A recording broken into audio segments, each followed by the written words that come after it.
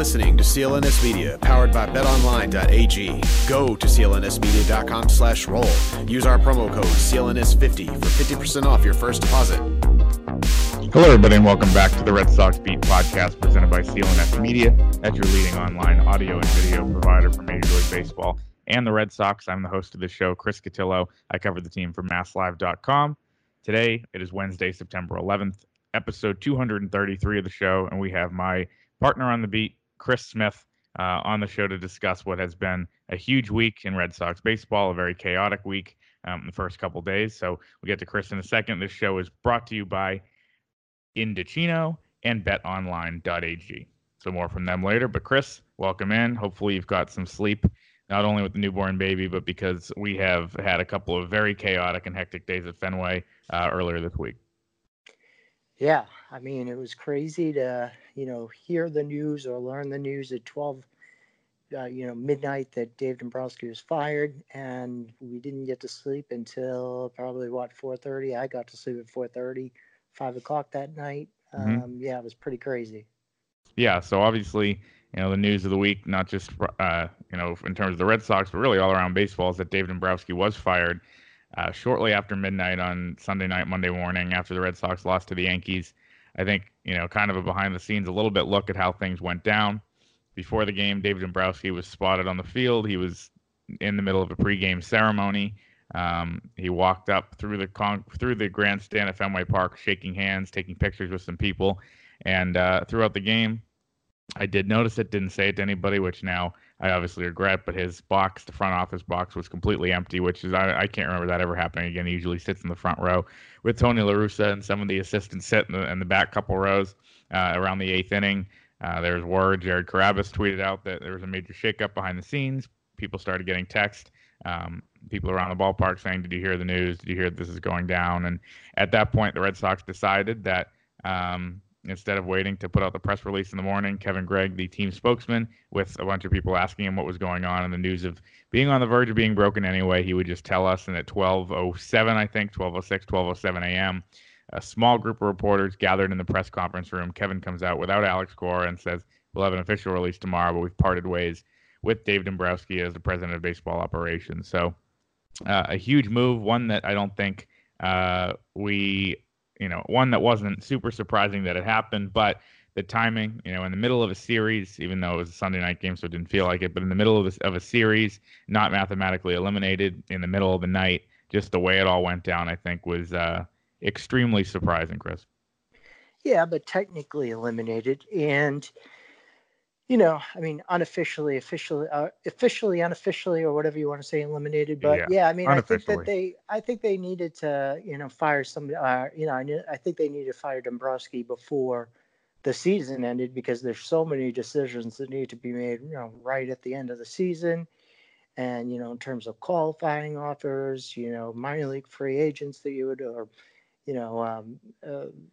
eventually Rule 5 drafts in early November. So there's a lot of things that need to be, ironed out. And, I think that I think it was wise, to do it when they did it. And, I was for them, searching for somebody else. I feel like they're in a place right now where they need to develop some starting pitching. They need to develop, they need to get the farm system better than 22nd in baseball, which is according to Baseball America, that ranking.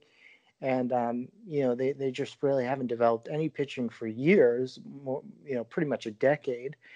And their farm system, he's just not the one to do it. I mean, he did develop some people. He definitely developed some elite players, drafted, developed, signed international free agents, and developed back when he was with the Expos and the Marlins, but he really hasn't done it because that wasn't his job in Detroit. His job was always... There's an old Mike Ilitch saying, I need a World Series before I die, and him trying as hard as he could to do it. Yeah, and it's interesting because, I've written this 1,000 times where he values, big league stars over, top prospects. And, I think that it's interesting that when he came in for his initial press conference and talked with us, and you were back in high school at that point? Middle. Well, when he came in and talked to us in that initial press conference, it was interesting that, he talked about how, the farm system that Ben Sherrington left the farm system in such good shape and they were number one. And he wasn't going to do the same thing that he did in Detroit. And essentially, he did do the same thing. I mean, he did hold on to some people. I mean, you give him credit for holding on to Devers. Benintendi. Yeah, but I mean, overall, it was a very similar process that of trading top prospects for elite major league talent. And the other thing that he did was I mean, he's not extremely creative with his signings and and building a team. And I think we saw that last offseason, especially when, he pulled off two really good trades, obviously, in the middle of the season. And that helped them win the World Series, bringing in Steve Pearce and Eovaldi. Mm-hmm. But his plan in the offseason was, okay, well, you can't go over to the third tax threshold. And, so I'm just going to bring back these guys instead of using, that $6.5 million that Steve Pearce had and saying, well, he's 36 and I've got a guy named Sam Travis and Bobby Dahlbeck in the minors who are right-handed power hitters, and maybe they could potentially help. But we can get away with that for now. Maybe I'll, maneuver and do some things with the bullpen. Be creative there. And he just basically said, okay, these guys perform well. They're going to perform well again in 2019, and it didn't happen that way. And when does that ever really happen, that you bring back pretty much the same exact team as you did the year before and they repeat as champions? It's usually not the case unless it's the NBA and you have Michael Jordan and LeBron James. Yeah, I mean, I think hindsight's 20/20 on a lot of the stuff with Dave Dombrowski. I think previously, I think a lot of people really liked that Steve Pearce re-signing. They thought, oh, he didn't even get a raise after becoming World Series MVP, and he looked like a perfect fit for the roster at the time. I think some people are higher on Sam Travis than me, but that move I didn't hate that much. The Eovaldi one, they were paying a little bit more for past performance there maybe than future projection, but you saw what that guy did in October, and assuming he was healthy, he was going to come back and be not your 1, 2, or 3, but your 4th or 5th starter. And I thought, that you could get a worse guy than that. He obviously drove his price up.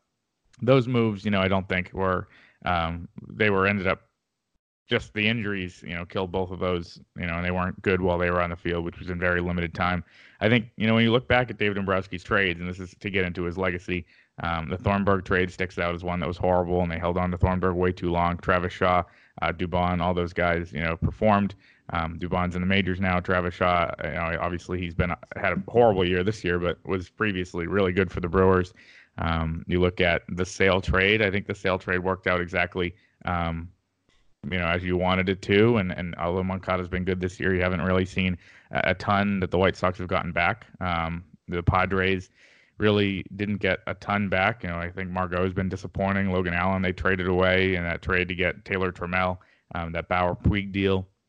In terms of the Kimbrel trade. So, the Red Sox, there's not a lot of these guys that got away that you're going to look at for years that he did give up in trades. So when I look at past trade performance, I don't think that's necessarily the reason that he got fired. I think it's more, that they are looking toward the future and realize that he's not the guy that they want to, position this team with for the future in terms of young players. And that's totally fair considering what his MO has been. But at the same time, I don't think anybody can fairly say that Dombrowski did a bad job. He did what he was brought here to do. He had 2 really good teams that fell short in the playoffs, and then an absolute wagon that won 108 games in the World Series last year. The trades he made were the ones you expected him to make. And I think it's interesting because a lot of times in baseball, you look at, there's been this shift from paying free agents, right? From past performance. You're paying them for past performance instead of future projection. Now you're paying them for future projection. And maybe that kind of idea is shifting towards how you view front office executives, how you view managers. It doesn't matter what you've done in the past. Even if David Dombrowski's tenure here was really successful and really great, even if Ben Cherington's overall was really successful winning a World Series, they're looking toward the future. And I forget who said it. It's either John Tomasi or Alex Spear. Someone said a couple weeks ago, if you could just bring in Dave Dombrowski for 3 years and then bring in Ben Cherington for 3 years and then just have them switch off every 3 years, Ben building up the system, Dombrowski aggressively making the moves, and then Cherington building up the system again, that would be a perfect setup. Obviously, it can't work that way. But when I look at Dave Dombrowski's track record, I think there is something to be said for having the stomach, I guess, for lack of a better on-air word, to actually go out and make those moves. I think someone who can come in and not have this emotional connection to these prospects you drafted and developed who need to make the moves to put you over the edge. I think there is something to be said for the quote that he gave Bob Nightingale a couple weeks ago when he said, "I thought it was all about winning championships." It is. And it's just a product of, ownership always craving more, a city that's always craving more. But Dave Dombrowski, I think when you look back, deserves to be in that category of guys where you say, he'll never have to buy another beer in this town. You look at Theo maybe and Francona and guys like that, and definitely a lot of the players, Evaldi and even Pierce from last year. When it comes to Dave Dombrowski, I think people don't look at him that way, and it's a shame because he did what he was brought here to do, and I think his legacy should be a positive one overall. Yeah, the thing about, if you look back at some of the trades and, they didn't give up prospects that hurt them. Okay, so Margot obviously didn't pan out the way that people thought. Javier Guerra was in that trade. He didn't pan out the way he switched positions, thought. Right? Now isn't he pitching? I have no idea, but he was, supposedly. I mean, he was on the top 100 prospect list. I think he was in the 30s or 40s when Baseball America's top 100 list. I think 30 or 40s when they traded him. Espinosa is another good example. Okay, but that's a good example. But when you look at it, you have to look at it in the respect of too, like, okay, so did he give up too much for a guy, and he could have used those prospects somewhere else as well? Was Anderson Espinosa too much for Drew Pomeranz, who was injured at the time, or had that? Well, they both were. Yes, exactly. But there was no injury, history with Anderson Espinosa, and could you have held on to him and used him as the pitcher in the the Chris Sale deal, to highlight that one, and then you still have Michael Kopech, who's injured too now. But you know what I mean? Yeah, so it's just a Tommy John party everywhere. Okay, so, but what I mean too even is maybe with Sale. Ben Cherington would have been never the type of person that would have given up 4 players for a reliever. One person said to me, the bullpen, we know how valuable bullpens are. They're extremely valuable. But as individuals, he disagreed. As individuals, though, relievers aren't that important. And it's because if you look at, their WAR, and I know that we can go into these stats that are, sabermetrics now, and some people might not look at them as important as, the eye test. But, if you look at WAR and what Craig Kimbrell did over his, 3 years with the Red Sox, he had a 5.6 WAR. So, he earned them over 3 years, 5.5 wins, technically. And as opposed to, I think that the person that they're looking for going forward, or Ben Cherington or Theo Epstein, would have, developed a closer or gotten one cheaper somewhere else by not giving, 4 prospects. And then you can use, even if he had gotten Craig Kimbrell for, 2 of those prospects, those are some elite prospects. Yep. And the knock on Dombrowski over the years is he gives up too much to get the deal done. He identifies his guy, and then he's willing to give up too much. And I think that, he gave up too much in some of these trades. And, in the Thornburg trade, Thornburg had 1 good year, really, maybe 2 good years before he came to the Red Sox. And you're giving them a power hitter, with potential, and 3 prospects. It seems insane to me that they would have given up that much for Tyler Thornburg, especially with the guy that he had a bit of an injury thing previous coming into the Red Sox too. So his desire to get relievers that are injury prone or have some weird deliveries too, that was a weird thing. So I think that when you look at it, ones that love to slam their glove down. Exactly. And so when you look at it, you had said somebody, you forget who it was, but they said, oh, 3 years of Ben Cherington, 3 years of Dombrowski, 3 years of Ben Cherington, 3 years of Ben Dombrowski, that would work. But I think that the issue with Dombrowski is that he was willing to give up too much, and the issue with Cherington was that he wasn't willing to give up enough. Mm-hmm. And so there is that middle ground if you were to do it every 3 years. But I think they're looking for somebody like a Theo who would, was willing to give up some stuff, but wasn't willing to give up other stuff, that middle ground. And I think that, that's obviously an important thing to do. And, Ben Cherington didn't identify certain prospects. The most important thing as a GM or president of baseball operations, I feel, is to evaluate your own system properly, so you know who to trade and who not to trade. Mm-hmm. And there were deals that could have been done where they traded, Henry Owens and Blake Swihart. Those were two of the top prospects in the Red Sox organization at one point. And Cherington didn't identify who to trade and who not to trade. Yeah, and obviously you can kind of commend those guys for they held on to Bogaerts, they held on to Devers, they held on to Benintendi and Betts and Bradley and all these guys that came up through the system. And as we talked about with Alex Spear, the other day, a whole team of homegrown prospects. So, that's obviously a very impressive thing that they were able to pull off. And I'm not as down on Dombrowski as everybody else. Who I am down on at this moment is Red Sox ownership, because in the last few days, the only thing we've heard from Red Sox ownership about the firing of Dave Dombrowski is his comments on WEEI yesterday. Speaking to Ordway, Merloni, and Fourier, the Red Sox decided not to have a formal press conference. Sam Kennedy's explanation on that was that it wasn't going to be a productive meeting anyway. It would have been a waste of time, which for us, it's less transcribing. So it actually wasn't. It was for you because I had to transcribe 22 minutes of Sam Kennedy on the radio yesterday. But overall, I think it was just a horrible look for the organization. They kind of, I guess, ran a cost-benefit analysis and said, instead of wasting this time doing this, we're going to want to talk to the people in the organization and get this transition period underway. They also decided that Alex Cora, who they all love and they gave a vote of confidence, they decided he was going to have to take the heat for it. Or in the words of Johnny Miller the other day at Fenway, he was going to have to face the music alone. And I think it was a horrible look, not only to put the manager in that situation, but to just hide. And Sam Kennedy said we spoke to the media all day yesterday, which you and I were both there. And the only thing I saw was, we'll get to David Ortiz in a minute, but the only thing I saw was right before that ceremony, Tom Verducci talked to Tom Warner and Sam Kennedy. If that counts as talking to the media all day, I guess. But it was a horrible showing in terms of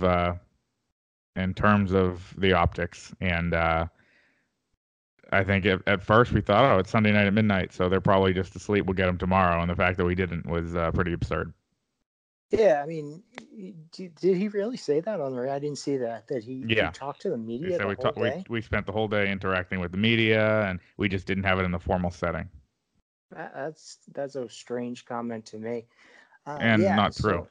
Yeah, exactly, because it's strange because it's not true. And, I think that what these guys did, first of all, I think that, unproductive, maybe 5-7 minutes of the press conference would have been, unproductive, because we would have been asking the same things over in different ways about why they fired Dombrowski, and they wouldn't have been saying. But I think after that, we, once those questions are asked, then productive questions can be asked about, what are you looking for in the, in the next GM? Do you have candidates, even though you're not going to tell us? Do you have some candidates already? What, time frame? When can you get this done?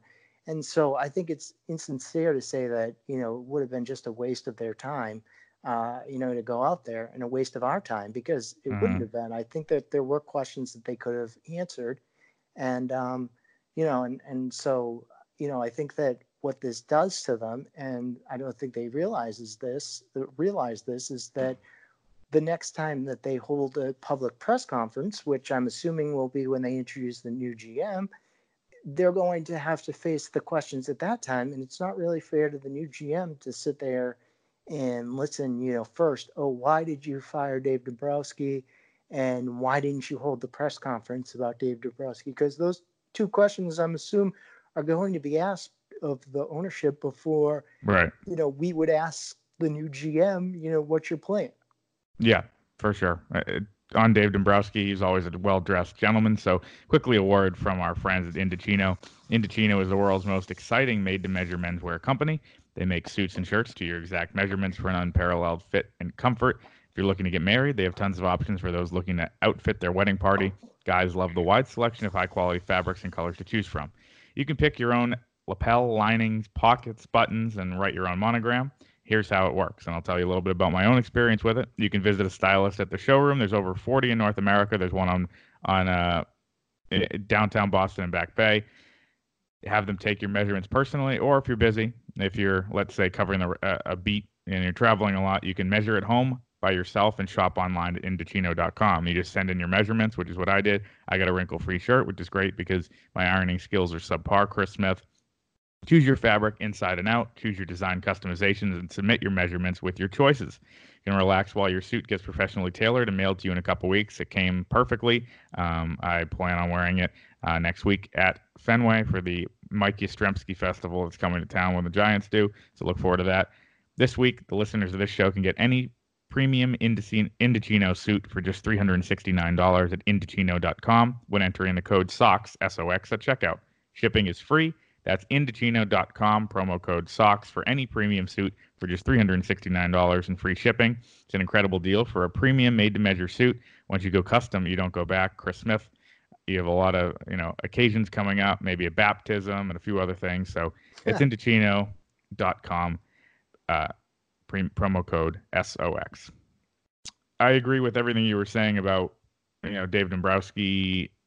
The explanation of him being fired is going to be, on the owners when they introduce a new guy, which isn't going to be fair to Mike Hazen or whoever it'll be. We'll get to some candidates in a minute, but probably won't be Mike Hazen. The Diamondbacks have come out and denied that pretty strongly in that last couple of days, but we don't have any idea of a time frame of when they want the guy installed. Rob Bradford reported today that they're not necessarily going to name a president of baseball operations. It could just be a GM, which is, an interesting wrinkle. I think they're keeping everything open. Those titles, I don't know. They probably just matter in terms of pay. They don't really matter in terms of power. And then you kind of have, a lot of other unanswered questions. Why the timing? Why did you do this when you did it? Why not wait? What led to the decision? What do you want people to remember about Dombrowski? And there's a lot of unanswered questions still out there, and obviously a bad look for the organization. I think the organization's look, and I said this on Twitter the other day when I was walking into Fenway the other day to cover the game.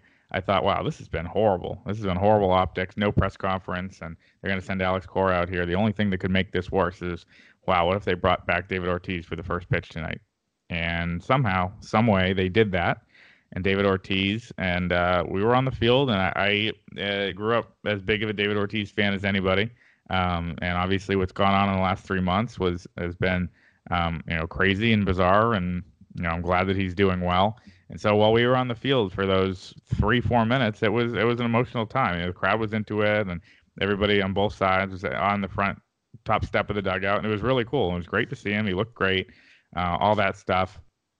But I think more than anything, the Dombrowski thing took away from that moment, because when that was over and done, we came upstairs. Everybody wrote, "Oh, it's wonderful to see David Ortiz back here at Fenway Park." And then within 20 minutes, we're back to all the Dombrowski stuff. It should have been David Ortiz's night. It ended up being his 5 minutes. And it's just the way it all came together.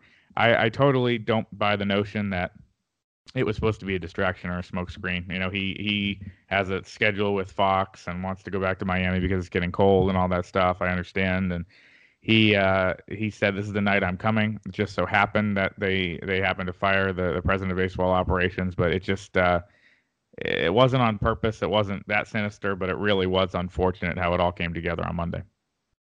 Yeah, I totally agree. And yeah, and he looks good though, doesn't he? Yeah, no, he looked a lot better than I would 3 months after being shot in the back. So no, but seriously, I thought he'd be real. We have seen pictures of him, but I thought he'd be really skinny and out of shape. And yeah, he looks good. No, he did. So it was good to see him. It was an awkward moment for everybody.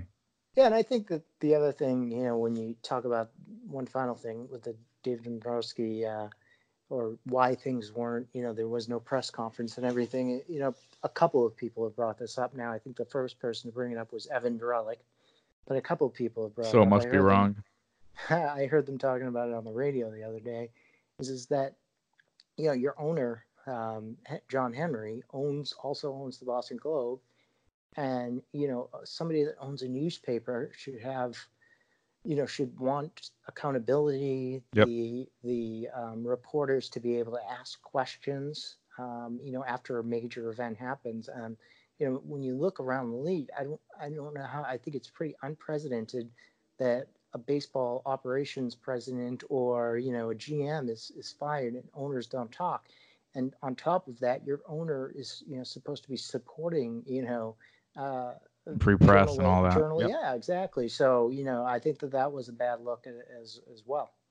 Yeah, I think something that really I keep coming back to in my own head is John Henry, excuse me, when he gets in front of the microphone, when he rarely does, it's always pretty good. It's pretty candid. It's pretty honest. We saw that in spring training when he said they screwed up the John Lester negotiations. They basically said, we're going to sign Chris Sale no matter what because we're trying to make up for the John Lester negotiations. Tom Werner came out and said, when asked point blank about Kimbrel, you're going to bring him back. It's extremely unlikely. Like they gave good answers that Dombrowski and Cora might not have. And you just have to wonder if there's a conscious effort from whoever it is, from PR, from Sam Kennedy, that they don't want John Henry in front of a microphone because he's too candid. Yeah, I mean, he is candid. And I mean, it's great. We love it. We love it. He doesn't talk much, and and so it's an interesting thing over the years where he has talked less and less, and so I really don't know the reason, but yeah, when he does speak, he usually gives you pretty straightforward answer, and is pretty honest. So yeah. Well, since I've been on the beat, which was the beginning of June of last year, I can remember John Henry speaking on the field after they won the World Series, at the parade. Both times he said they couldn't wait to get an extension with Dombrowski done, which is hilarious in retrospect. Then at winter weekend when they do that, and then the spring training bench, and not in a press conference setting since then. He wasn't at the table when those guys all had the press conference when Ortiz was shot. I know he spoke to Rob Bradford and had some interesting comments in London, but that wasn't a formal thing. So really, two formal media availabilities with John Henry, at least since June of last year, because that's my frame of reference, which I think is pretty interesting. We'll wrap up with some candidates to replace Dave Dombrowski. The betting odds on that are not out yet, but it is football season. So betonline.ag is launching football season. The Patriots looked great the other night. Antonio Brown drama is a mess. I don't know if you can get a prop on if Antonio Brown will ever play for the Patriots, but I would tend to lean no at this moment. Are you ready for football season, fans? Get into the game with our exclusive sports betting partners at betonline.ag. You can sign up today to receive a 50% welcome bonus reward on your first deposit and start betting on your favorite pro or college team. Chris Smith would have bet on Syracuse last week, but I don't know if that would have gone well because they lost 63-20 to Maryland.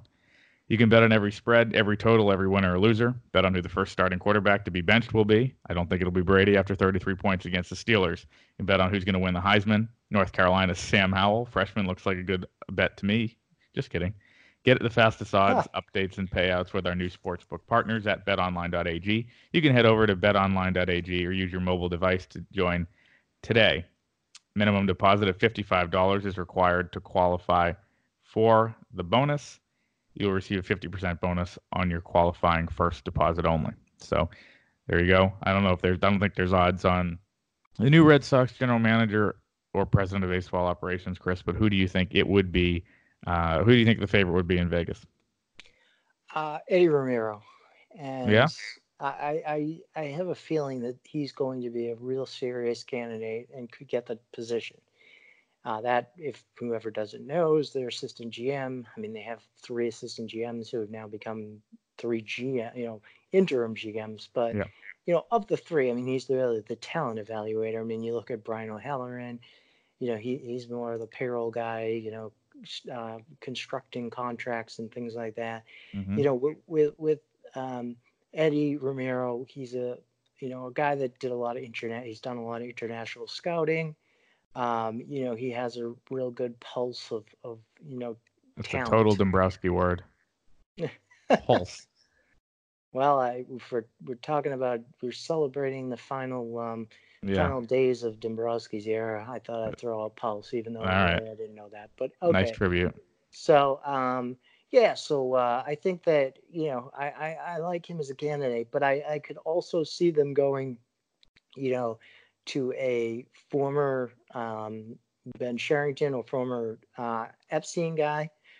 You have, as you said, Mike Hayes in Arizona, but there are other guys like, Porter, who is, I think he's the assistant GM with the Diamondbacks. Jared Porter worked under, Epstein at one point here. You have other guys like McLeod from that used to work with the Red Sox that went and, became part of the Chicago Cubs organization. I think he's the head of pro scouting. He just got promoted today to something.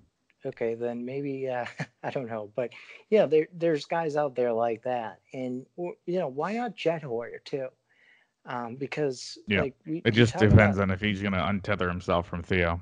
Yeah, but wouldn't he want that opportunity? I mean, I know he got that opportunity at one point with San Diego, but wouldn't he want that opportunity again to be the guy? And obviously there's different guys like the assistant GM with the Astros.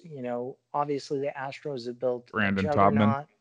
Yeah, and obviously the Astros have built a juggernaut. And they've done it through pretty much development and drafting and development, or international free agent signing and development. And, he's worked under Jeff Lunau for, quite a bit now. So we could see with him. You could also look at the Tampa Bay Rays organization, and whether it's the head of their, baseball operations or somebody else. Yeah, Eric Neander and Kyle Bloom are two big GM candidates. Okay, so I know that Tomasi. I was actually watching the show Sports Night, whatever the heck they call it now. I have no idea, but maybe it was early edition or something. It's a good plug for them. Yeah, we shouldn't be plugging them, but anyway, you already mentioned Tomasi, so I thought. No, I mean, you don't even know the name of the show, so. Oh yes, yeah, you're correct. Yeah, it's a show on that channel. Yeah, Boston Sports Tonight, probably. That was there. You go. So anyway, now what the hell did Tomasi say? So he said that the Red Sox, and I mentioned this earlier, that the Red Sox have had a great deal of trouble developing pitching. I mean, you can't really look at Eduardo Rodriguez as a pitcher they developed since they got him when he was in Double-A, and he only spent 2.5 months in the Red Sox minor league organization towards the tail end of 2014, and then at the beginning of 2015.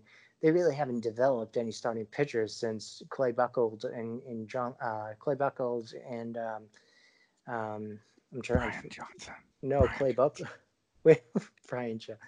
No, who am I trying to say? Yeah, I guess Lester and Buchholz would be the two that, the last people that you really developed. I mean, you could say they helped develop Jalen Beeks, who has had an impact with the Rays and things like that. But, Tampa Bay is really the organization that has done a hell of a job over the years developing talent, starting pitching talent.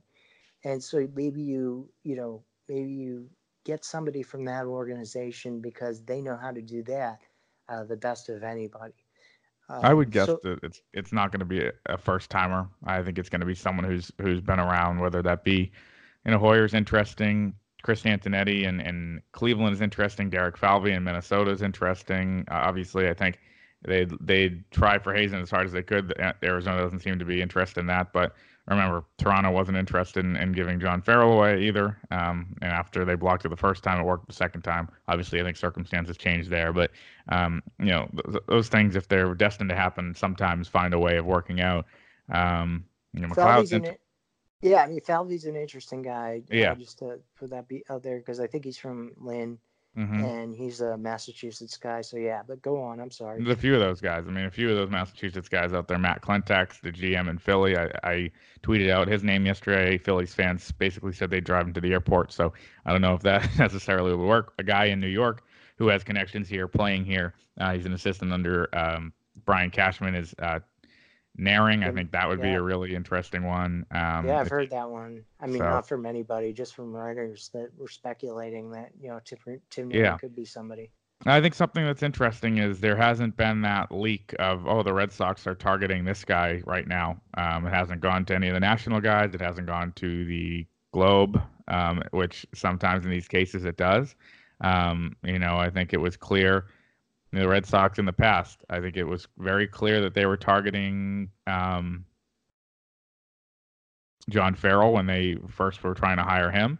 I think that was very clear that he was the number one guy. When the managerial job opened 2 years ago, I think it was very clear that Alex Cora was the guy they were targeting, right? I mean, I wasn't on the beat yet, but and even, there was some rumors that they would try to target Dombrowski a little bit, I guess, before that happened. That was a different situation because they didn't have an opening. They just kind of replaced Carrington in the middle of the game.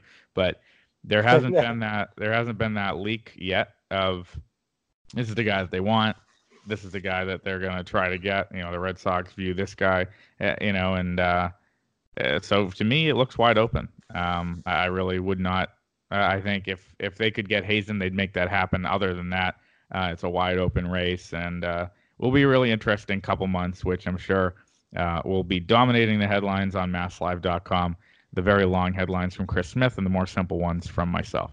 So Chris, why are you, before we go, why do you feel like it's definitely going to be, or you're pretty confident that it's going to be somebody that's, has experience as a GM or president of baseball operations? I just think that they don't want someone in this market running the show for the first time.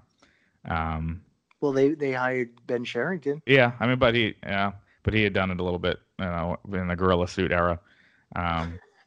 As the interim back then. I don't know. I just have a feeling that they're going to want, that guy with experience. I think they have this mentality, and fair maybe, that they can bully these small market teams into taking their top executive. I think that that's something that they definitely feel like they can do. They're a premier job, right up there with the Yankees, the Cubs, the Dodgers, the best teams in baseball.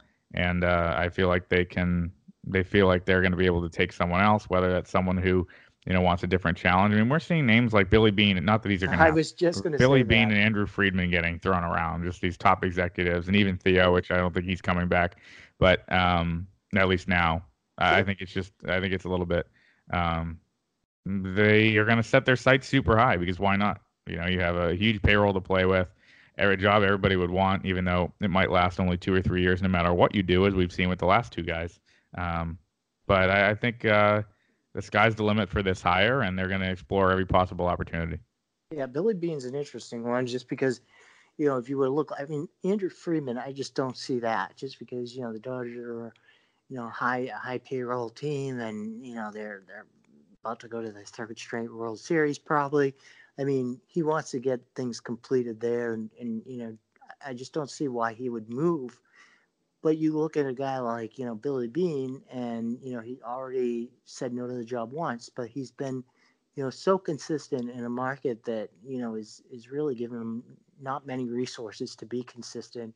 And maybe this is, his chance once again to, okay, what can I do if I get some money, and, ability to operate with some resources. And so I wouldn't rule that name out, although I would think it's a big time long shot. Yeah, and I think it's probably going to be somebody a little younger than that. Dombrowski is 63, Beane is 57, so a little bit younger, but not by much. But obviously something we will be monitoring on this podcast and on the website that Chris and I both write for in the upcoming weeks and months. So that's Chris Smith. This has been a very action-packed Dave Dombrowski-filled Red Sox Beat podcast. We'll catch you next week. Hopefully there's no more 12 a.m. news drops that we have to cover until 5 a.m. So thanks, Chris. All right. Thank you.